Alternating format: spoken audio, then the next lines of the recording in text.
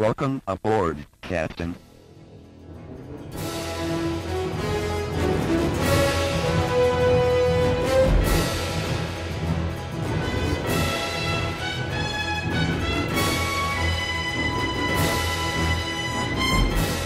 Welcome back to the Star Trek Minute, the semi-daily podcast where we analyze and discuss Star Trek III, The Search for Spock, 1 minute at a time. I'm one of your co-hosts, Chris LaSalle.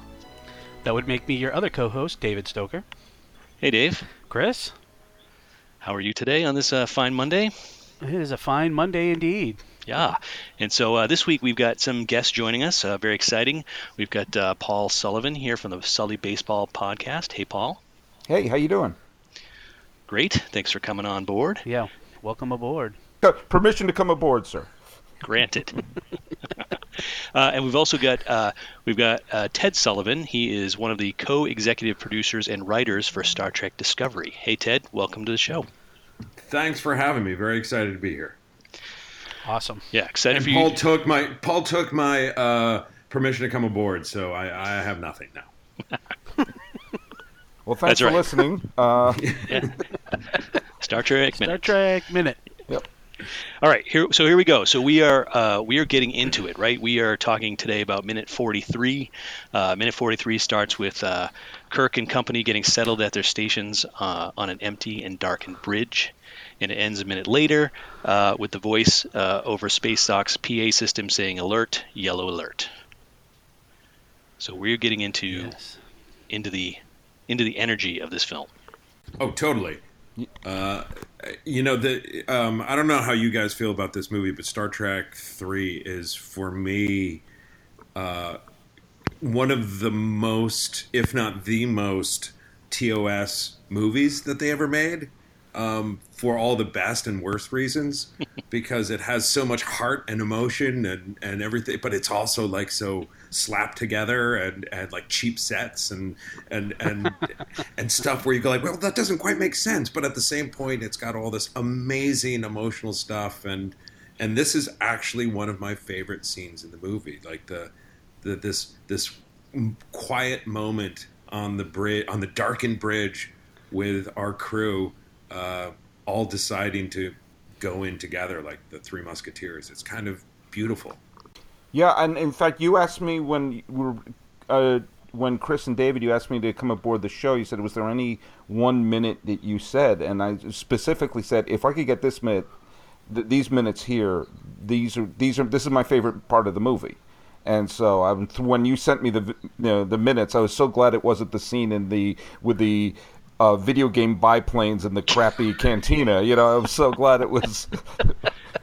or David whining next to a styrofoam cactus covered in bad snow. It's like, oh, it's the best scene in the film. Oh, cool, I'm all in. I was going to ask you guys if you had any other favorite scenes, and I'm surprised the cantina wasn't one of them. Yeah. It actually is one of mine, to be honest, and it's so funny because like I think that minute or that scene is bananas, and it's everything. Again, everything that works and doesn't work about Star Trek 3 is everything that works and doesn't work about Star Trek, but it's also why it's existed for 51 years. This movie a lot of it takes place on the Enterprise and on one new weird planet. There's like a lot of emotional loss and Kirk pulling off a move that shows why he's the best captain in the fleet.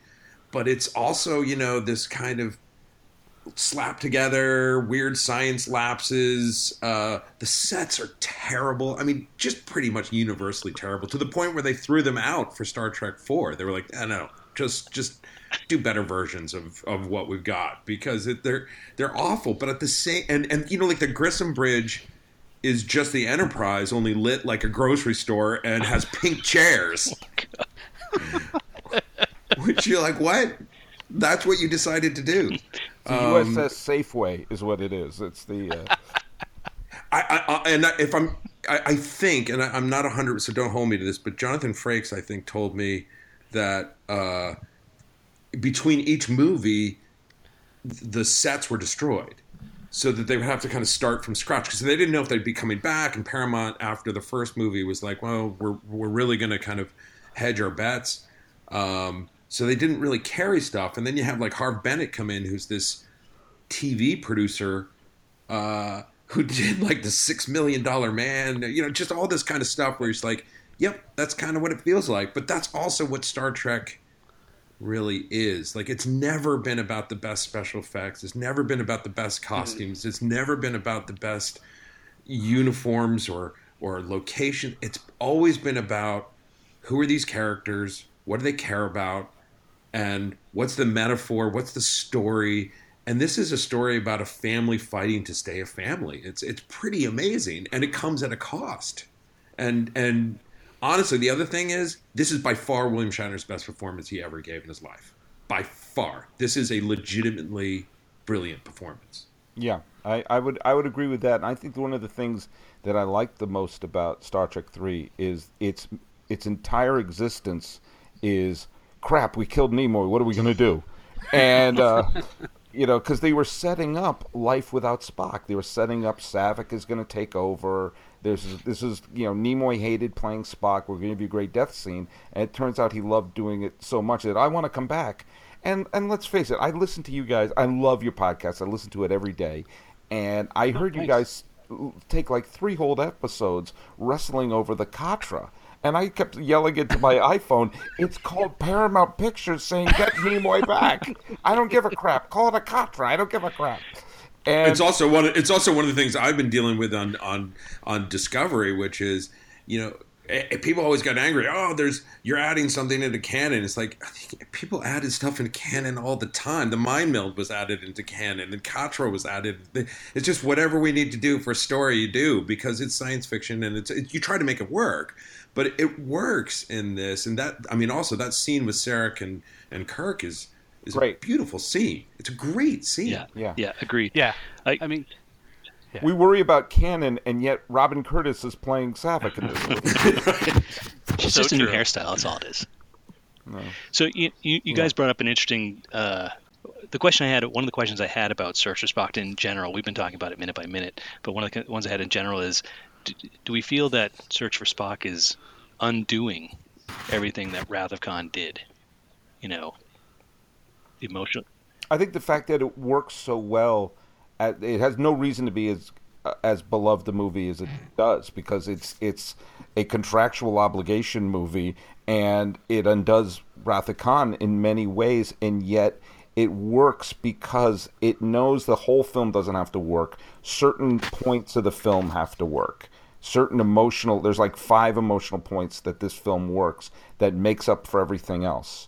And I'll go one step further. I just on that point, I want to say I think it works because Kirk loses something brutal and emotional, which is his son.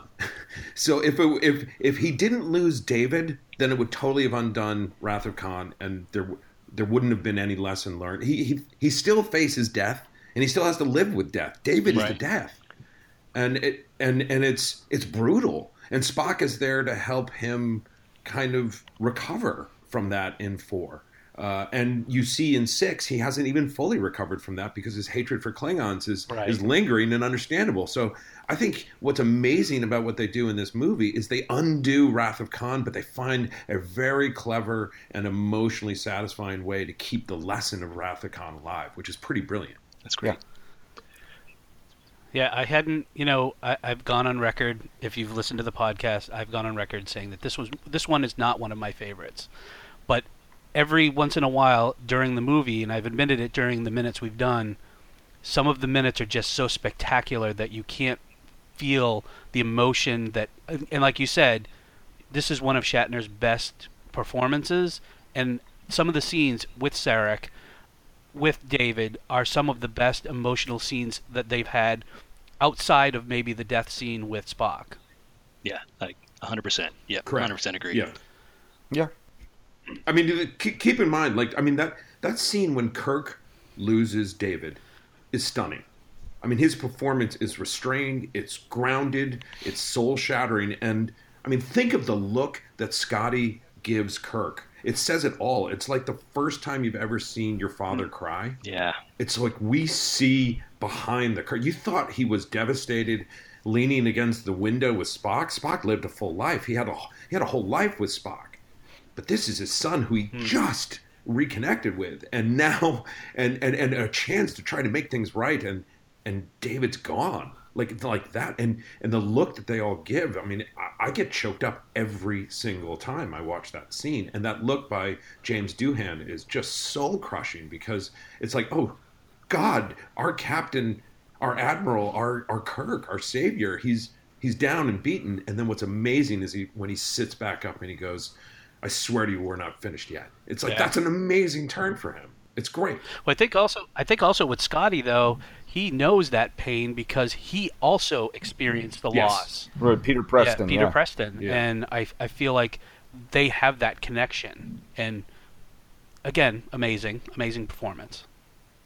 Yeah. I mean, the other we always, people talk about the big three, Kirk and McCoy and Spock, but the other thing that I'm going to give a nod to as great performances because of this scene is, you got to say the rest of the bridge crew in this movie is great, and primarily because they hated Bill.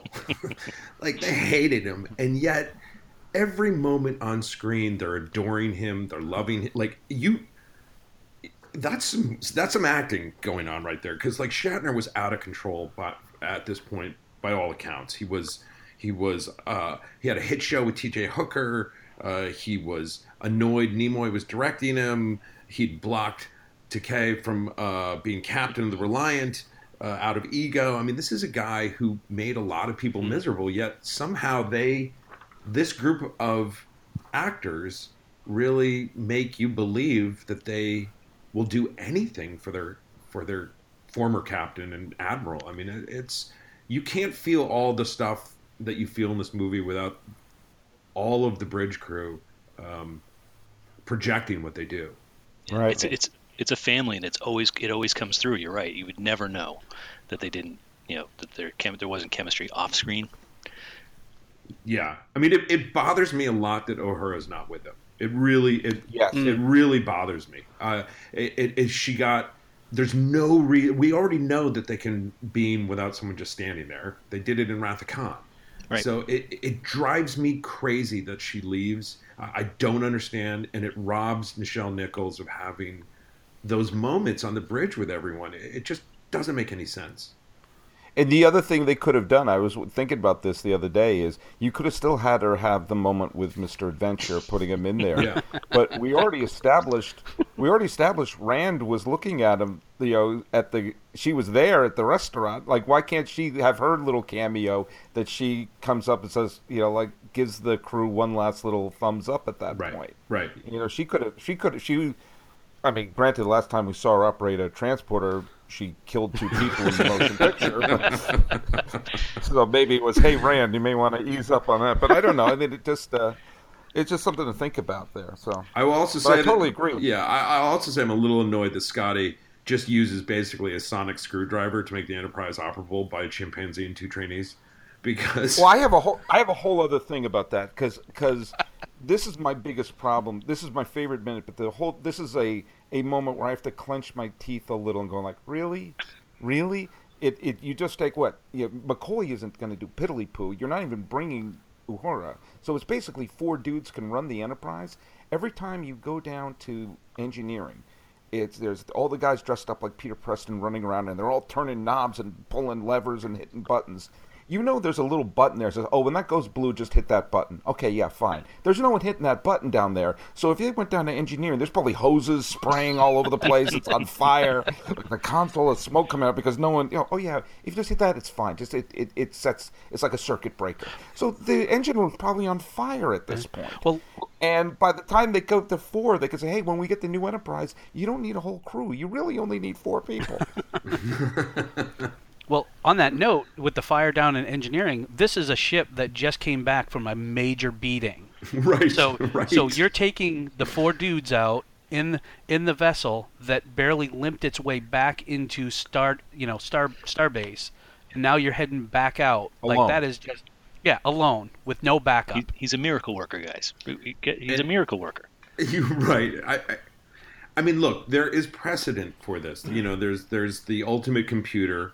But even when, like, Dr. Daystrom installed the M5 Multitronic system, he had to put that in. Like, you see, like, there was a big piece of equipment that went in at the console. So, I mean, yes, it's been done before. One, it didn't go very well. But two, you're exactly right. They just barely made it back. I mean, they feel like they're limping back. And to go back out and not really pay more attention to that detail is a little frustrating. But again, this feels like we didn't realize Wrath of Khan was going to go over really well. We need to get Spock back. We need to get and we got Nimoy, who has never done a movie before, so it feels exactly like TV direction. I mean, if you look at this, it's incredibly static. There is no depth of field. There's no camera moves. He doesn't know how to frame a shot, and it's stunning to see how he leaps from 3 to 4, because 4 looks beautiful. Right. 4 move the camera's alive, and the mise en scène within a shot is just unbelievably intelligent, and I think he applied his photography interests into framing the next movie, and also figuring out how to direct the movie and control the scenes more. But boy, this that's what I love about it too, is that it really feels like TOS. It's just flat, and you just watch the acting and listen to the story, and that's all it is. I mean, there are 2 other elements that I think we have to acknowledge, which is ILM knocked it out of the park. Yeah, their effects are amazing. The models are and design are fantastic for the most part. And the other thing is James Horner, once again, is just great. So one of the questions I had about this minute, or one of my favorite parts of the minute is the Enterprise. Well, I guess the question for you guys is, what do you think of the Enterprise in this sequence, these minutes of it backing out of Space Dock? Because to me, it's very. I really like it. I think it's very cool, and it was a cool decision because they're treating the Enterprise, as they should, like a battleship, like the Titanic, right? It's not something they could just turn around, spin on a dime, and just whoosh out the doors like an X-wing. It's this behemoth that has to slowly back out and do this 3-point turn before it can even get out into space. And that's one of my favorite parts of this. I think it was very creative that they thought of this, and it definitely adds to the tension as we get into the next couple of minutes. Yeah. But what do you guys think about it? I personally love it. I think it's a brilliant idea. I think it gives the ship weight. It makes it feel more realistic. Also, to do a turn would take up valuable time. These guys have maybe a minute and a half to try to pull off this maneuver. So imagine making a 180 turn for no reason, by the way, because you have a view screen that can look in any direction that you want. It's such a cool nod to nautical ships, and it also drives home the point that these things are made. They're not CGI; they're models, and they have weight to them.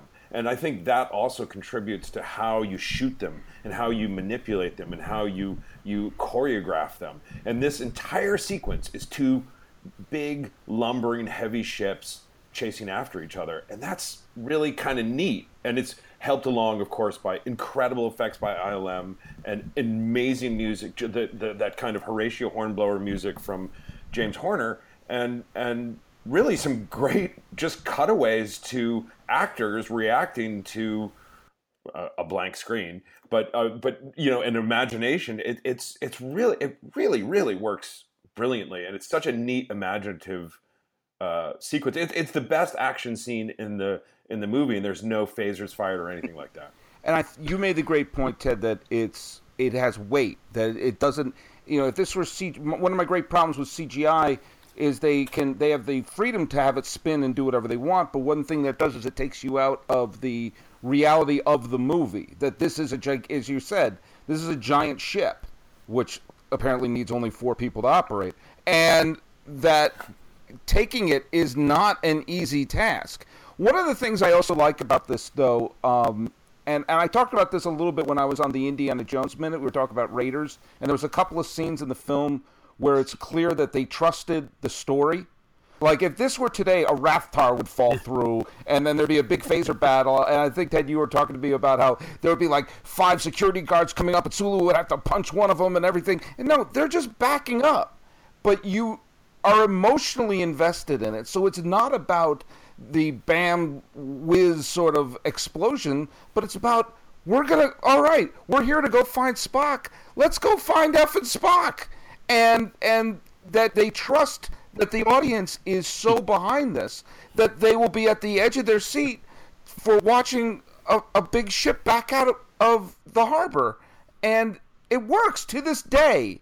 To this day, this scene gives me more thrills and more hair on the end of my, hair standing up than anything in the second J.J. Abrams Star Trek film. Any sequence of that doesn't hold a candle to this ship backing up. And that's because, I think I may have said this earlier, but what this film may lack in some story plot holes and some kind of clunky moments, it is never insincere.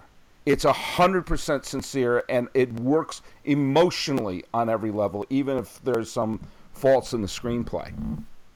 The other thing about having this model and moving slowly that I absolutely love about it is it makes it feel heavy, so that when it's approaching that door, you think this could cause a lot of damage. This could go very, very wrong, and that alone, the slow movement of it, makes it feel more dangerous. In the same way that if you've ever been on a small boat next to a tanker, which when we grew up in Connecticut, we'd be on a motorboat and you go near a tanker, it's kind of scary. And that's what this moment has, which I love about it. And it also is such a weird thing that plays with your head to see the nacelles backing up when they enter into the screen towards the door. It's a unique shot. We've never really seen that before. So again, I think that's a lot of ILM kind of coming up with the shots and storyboarding stuff and presenting them, because like they previs all this stuff. So that's imaginative people saying, what are we going to do with this cool ship now that we have this technology where we can do something interesting with it that hasn't been done before, which is why this scene is so unique and so thrilling to this day. And it's ILM's varsity team. As I mentioned, it's ILM's varsity team using the same techniques and quality of effects that would have been in Return of the Jedi, and saying this is where the money went. And in a scene like this, the money's on the screen big time in this, and I think that the entire movie has built up to, all right, we know Spock's alive. We know a version of Spock is alive, or a vessel of his body is alive, because of the Atari graphics on the Genesis planet. And we know his intelligence is alive because it's scrambled up with McCoy. So the only thing we need to do is get the ship and get out of here. And so now we're getting the ship. Now all we got to do is get out of here. And so the entire film has, up until this point, really all has funneled into this, which is what makes it. It's called a story, and it's what makes. And Ted, you were talking about how this is the most like the original series. The best original series shows were not about spectacle or violence. It was about building the story up, and this really captures it. And this is probably my favorite scene in the movie.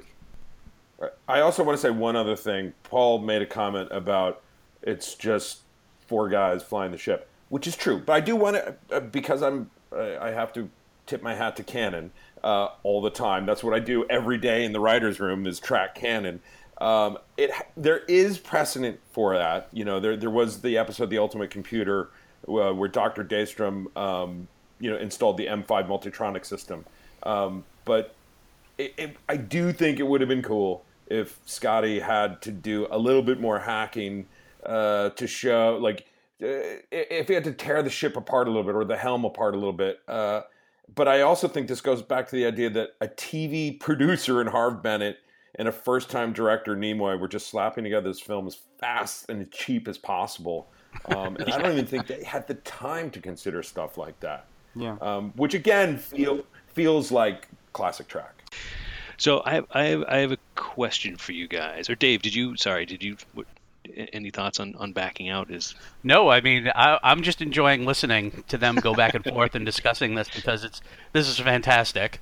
Well, this movie means a ton to Paul and me because this was the first one we saw in the theaters. This is the one that I was a bigger Trek fan than Paul, but because I had read all the books and I the first movie, the episode I'd ever seen was City on the Edge of Forever, which is this kind of crazy experience for me, which I didn't really understand what I was watching, and it made me feel profoundly sad.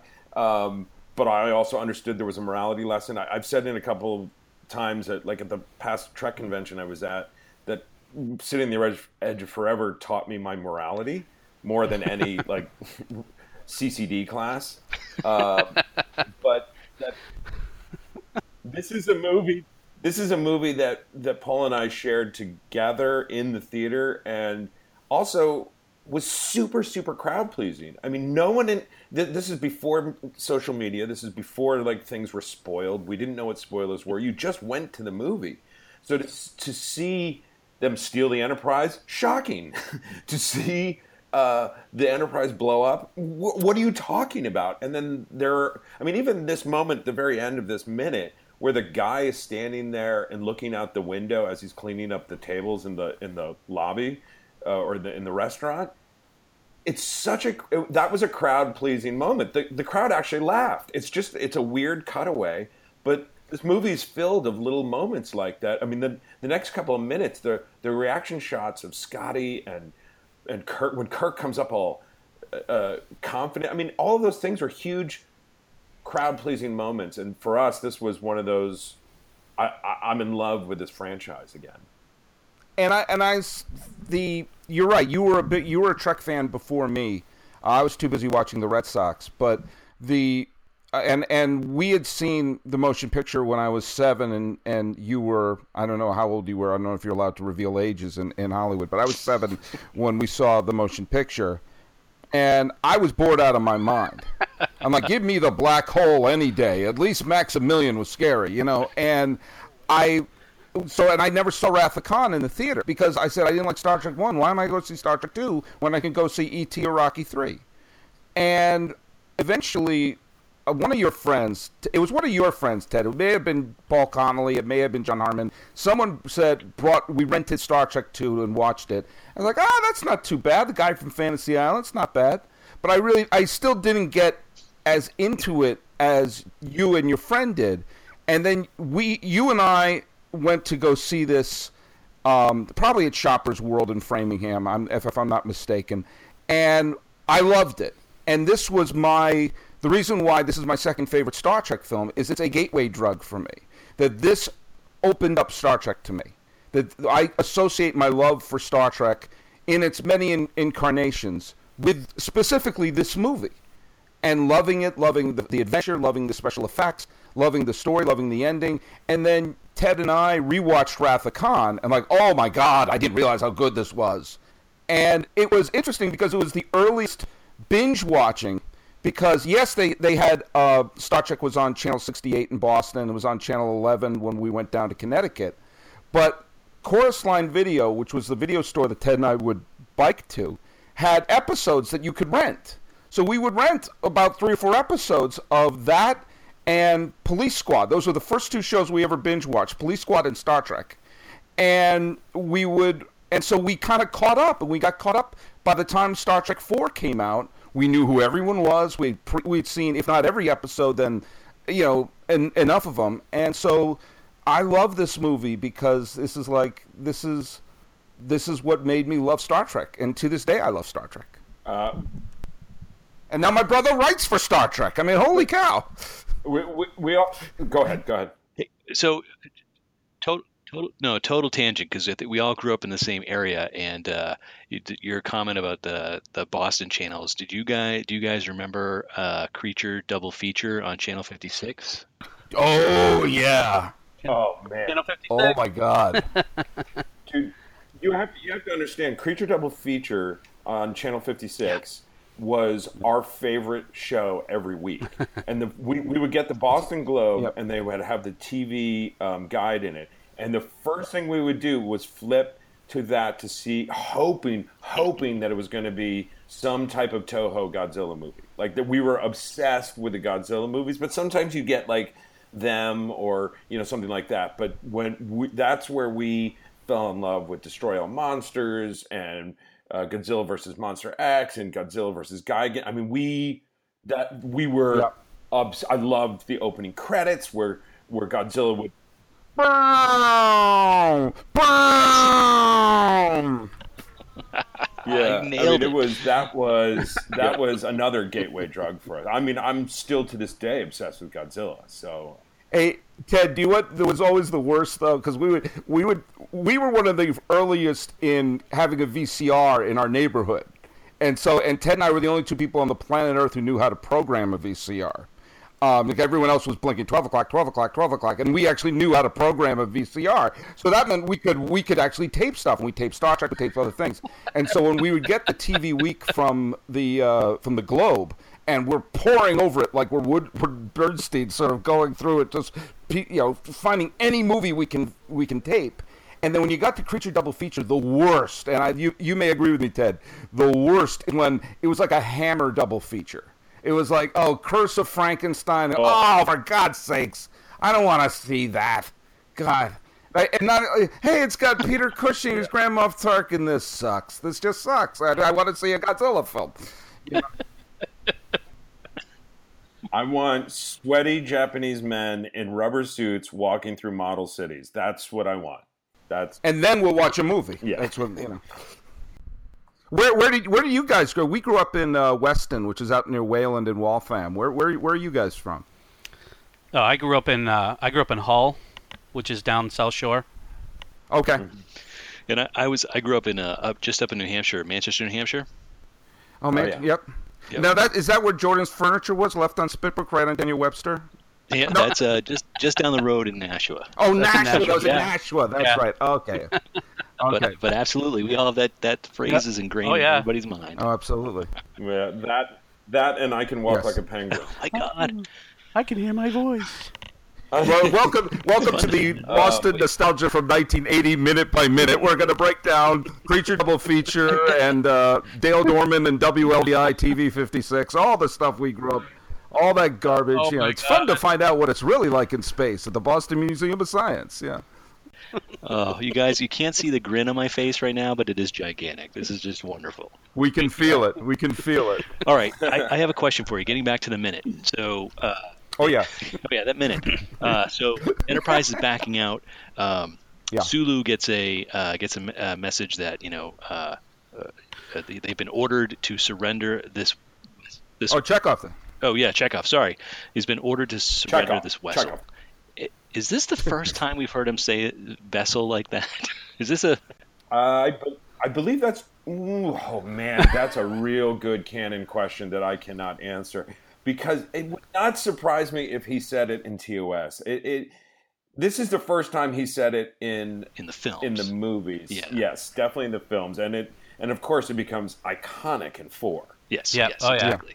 Which is what I was thinking about. But when he said it, I'm like, oh yeah, I wonder how many other times he said it before this. And I was just going to say, like, the thing that's amazing is you slam from an unbelievable, and quite frankly, I think would work today, effect of the Enterprise backing up, which is just a glorious shot, to this horrible, horrible TV set. I mean, at least they brought the lighting down, but it's just cheap. The displays are cheap. These costumes, I don't know if we mentioned before, but have to be some of the worst costumes ever designed for a film anywhere, including any canon film.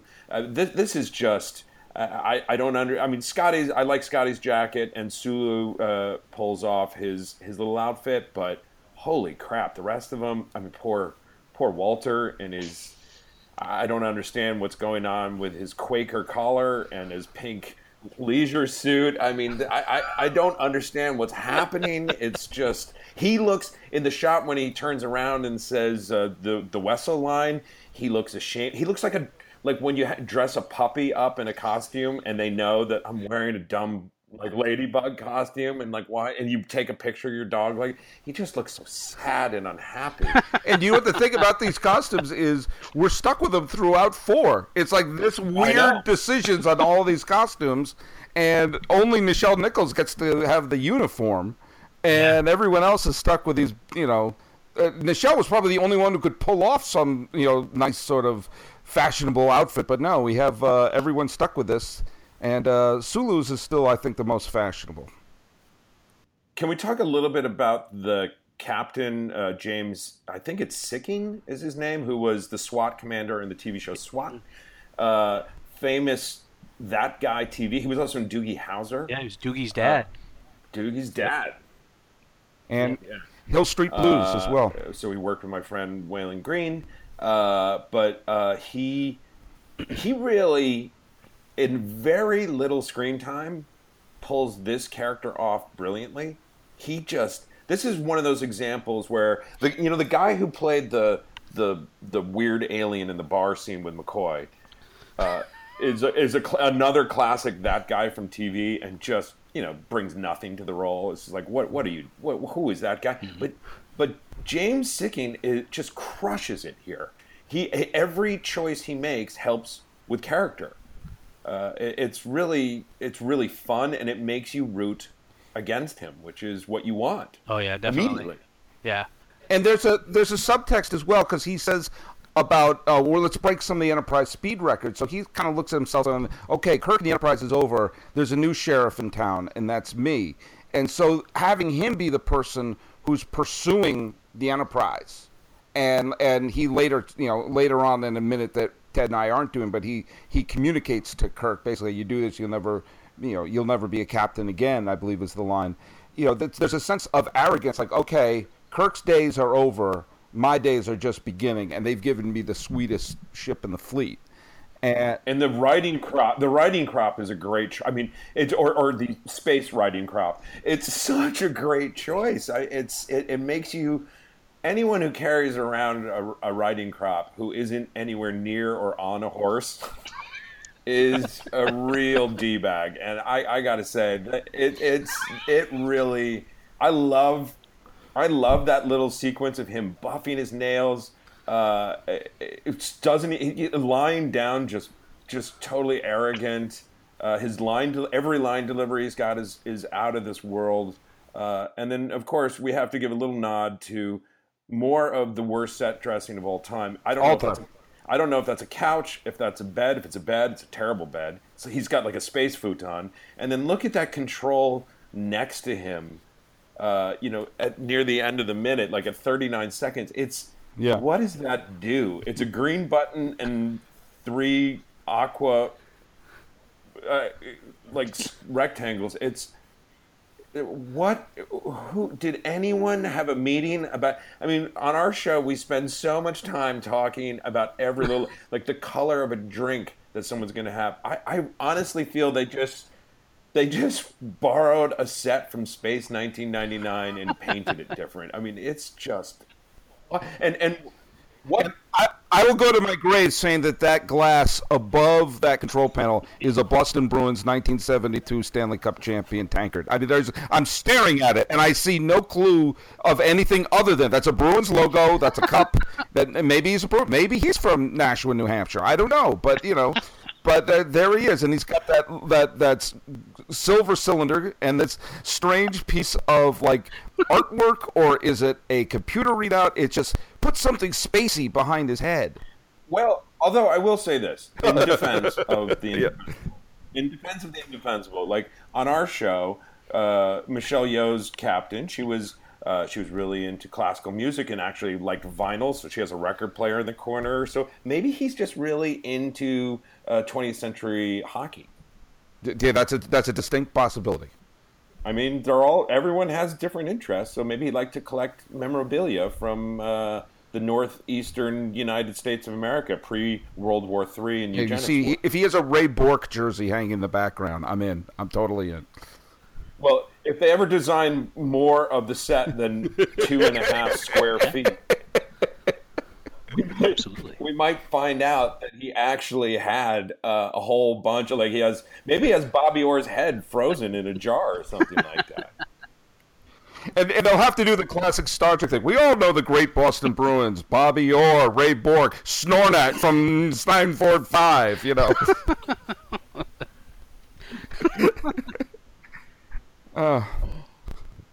That may be all I got.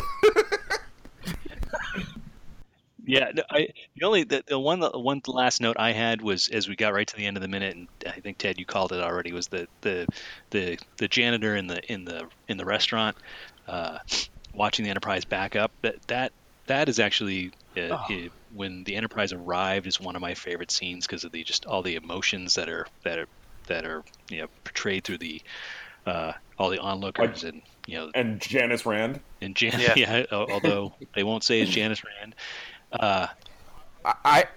Next minute I'll go into my theory of why she's credited that way. I won't belabor this minute with okay. that. Well, we'll save it. But I like it. I think it's a real nice touch. It reminds me of in the motion picture when the Enterprise leaves the space dock cage. There's just one guy out and he's waving. He's like, "Hey, waving. Goodbye." That's totally what it evokes for me. Is this moment here, and again puts a smile on my face. And it's cool. That's cool that it evokes that, because there's one moment, in that moment, it's a wave and excitement, and in the motion picture he does a backflip. But it's excitement, and this is more like, what the hell is going on? So it is, I think we're giving them too much credit to say that this is a callback, but we can project meaning onto it and say that it's a callback, and it's a reverse, it's a nice bookend where has a totally different feeling. Even thematically, you could argue backing out is different. Everything about this mission is turned upside down. I love that there are menial jobs in Starfleet. This guy is just cleaning tables at this point. And that guy joined Starfleet thinking, someday I'm going to pilot my own vessel. And he's cleaning the restaurant of the place where they park the ships. And he's like, oh, man. And again, was this shot in a Marriott? I mean, look at that. The plants. Those are space plants. Space potted plant. Apparently, Federation is really into potted plants. Yeah. I mean, look. And did they get a deal on the bowls? The pots that they're in? I mean, look at that. It's. What do you think they served there? I mean, was the food? Did they have clam strips? Was it like a Hojo's? I mean, I think this is Andorian. I think it's Andorian food. It's like if we have Chinese food or Greek food, it's like this is Andorian. All right, food. that makes sense. I would have guessed that after Hojo's. All right, guys. On that note, any other comments on this wonderful minute? God, I'm out. I'm out. Yeah, I think I'm good on this one. It rocks. This is I can't be more excited talking about these couple of minutes. It's great. Awesome. All right. Well, then why don't we wrap it up here? I'll just invite folks to we'll be back again on Wednesday, but folks, if you want to find us online, you can check us out on the Star Trek Minute Listener Federation on Facebook. You can join the group, talk about the films. You can talk about Star Trek Discovery, which we're probably about 4 or 5 episodes into the season so far, and thrilled with everything we've seen so far. Ted, thank you. We'll be back again on Wednesday with Minute 44 of the Search for Spock here at the Star Trek Minute. Bye now.